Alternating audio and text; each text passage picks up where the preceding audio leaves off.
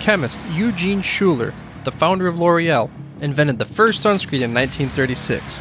This is the same year the hero of our story was born. People all over the world use sunscreen to block the harmful rays from the sun from harming their skin. In this episode, I'm going to tell you about a 2018 Hall of Fame inductee that made his way into the Hall for unparalleled blocking skills that led to the famous Green Bay sweep. Welcome to the Football History Dude podcast, where each episode is a journey back in time to learn about the rich history of the NFL. Your host is Arnie Chapman. Football is his passion, and he wants you to come along with him to explore the yesteryear of the gridiron. So hop on board his DeLorean, and let's get this baby up to 88 miles per hour. Great Scott!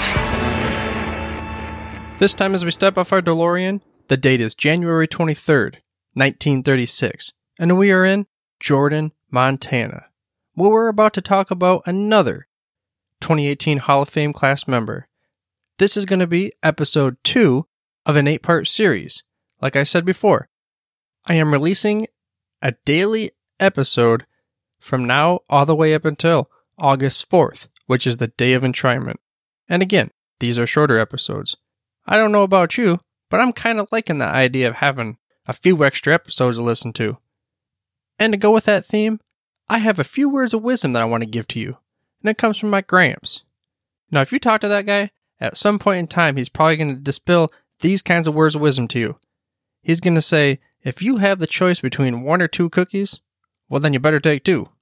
So if you have the choice between 1 or 8 episodes in a week, then by golly, you take as many episodes as you can get, you know? But before I get started, I wanted to remind you to head to thefootballhistorydude.com for the show notes and to make sure you mash that little subscribe button on your podcast player of choice so you get the hottest, freshest off the press episodes each and every week. I'd also appreciate an honest review of the show. But like I alluded to at the beginning of the episode, we took our DeLorean back to 1936, January 23rd that is, and we are in Jordan, Montana. You see, that is where our hero was born. This time, we're going to discuss Gerald Lewis Kramer, who when you see at the induction ceremony next Saturday is going to go by Jerry Kramer. He is our first senior member. I mean, there was even a video from NFL Films that was posted to YouTube in 2017 where they said that Jerry Kramer was the number 1 player that was not in the Hall of Fame. So I'm glad. It's been a long time coming, but this dude's going to get his justice this year. And we're going to see him walk across that stage on August 4th. But I guess to talk about the underdog style of a story, the media guide for the Pro Football Hall of Fame said that as a child, he had to overcome many injuries to become an excellent player. And then he had many debilitating injuries in the pros, but he still played at a high level. For instance, a couple of the big ones that they talked about was that in 1961, he suffered a severe ankle injury that would result in a permanent pin to his heel. And then possibly an even bigger one was in 1964, he had an intestinal infection from wood splinters in his abdomen. This required 8 different surgeries. But all the while, he kept returning to all-pro form. So I'm thinking, I'm going to give this guy a nickname. Could we say possibly Wolverine? He gets these injuries and he's all like, I just put some dirt on it, man. Just put me back in the game, coach. And he would clock in at 6 foot 3 inches and 245 pounds. But he can move like the wind. And when he saw a would-be tackler coming after his halfback, he'd be all like a hobo on a bologna sandwich, get all after him and just push him out the way. And he would do this for 11 seasons as a guard for the Green Bay Packers.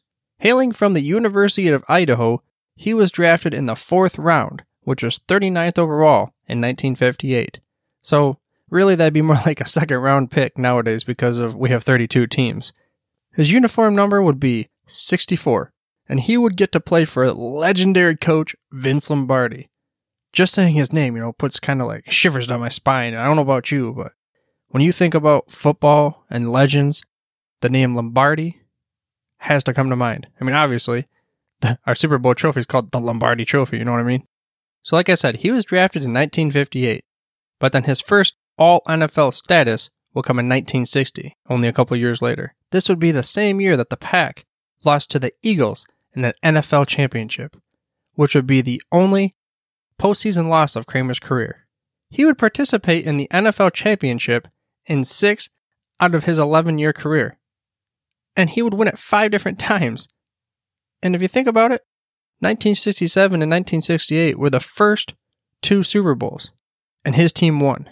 So as a Lions fan, I'm like, come on, man. But whatever, good for him, good for the pack, good for the organization, and all that kind of thing. But you're talking about, why is this guy so good? Why does he deserve to be in the Hall of Fame? If I mention let's call it a play, a term, whatever you want.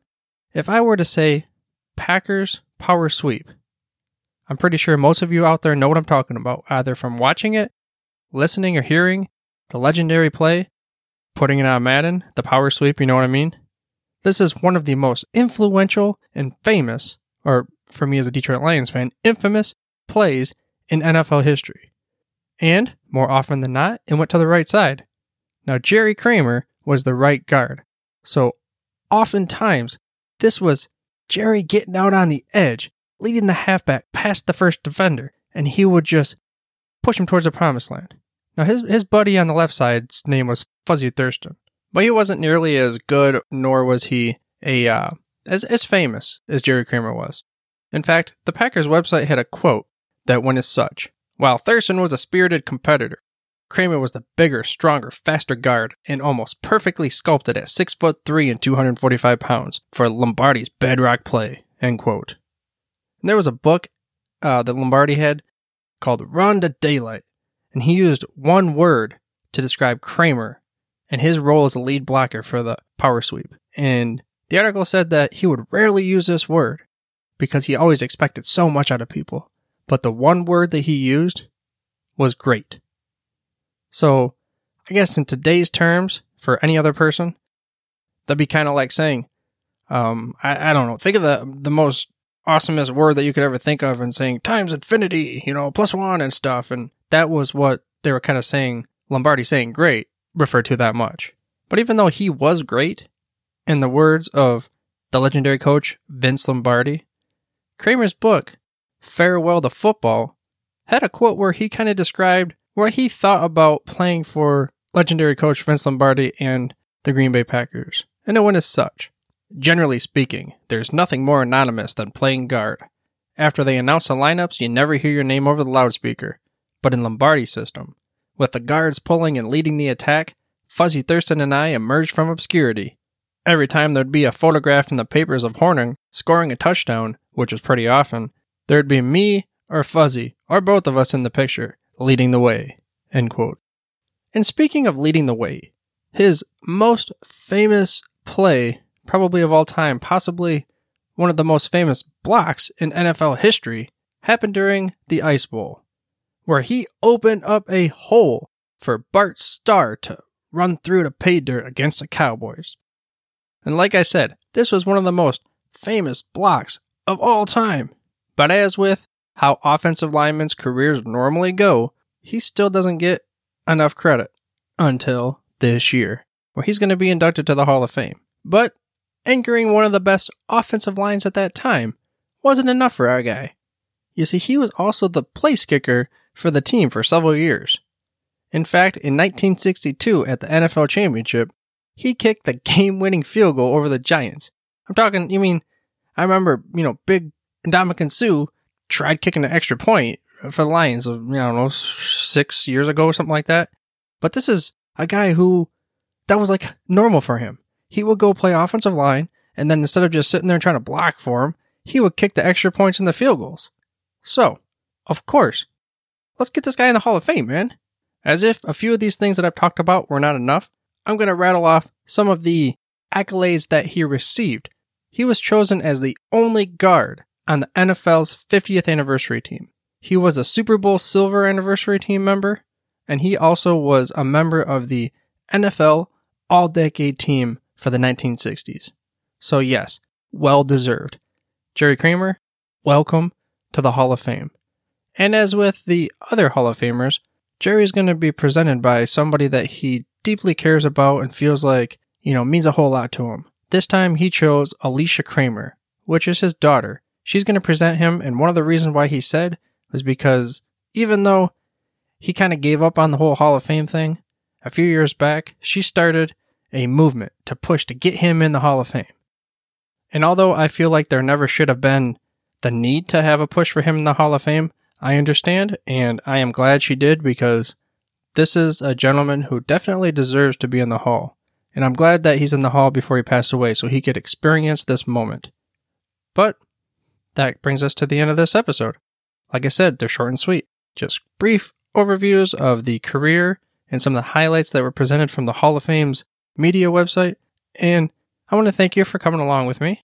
And I hope you enjoyed this bonus episode of the Football History Dude and were able to gain some knowledge nuggets about one of the greatest offensive guards in league history. Tomorrow, I'm going to cover the career of Robert Brazile. Thank you for listening to this episode of the Football History Dude. To make sure you're the first to get the next episode, please subscribe on your podcast player of choice and head on over to thefootballhistorydude.com for the show notes and more information on the history of the NFL. And remember, dudes, where we're going, we don't need roads.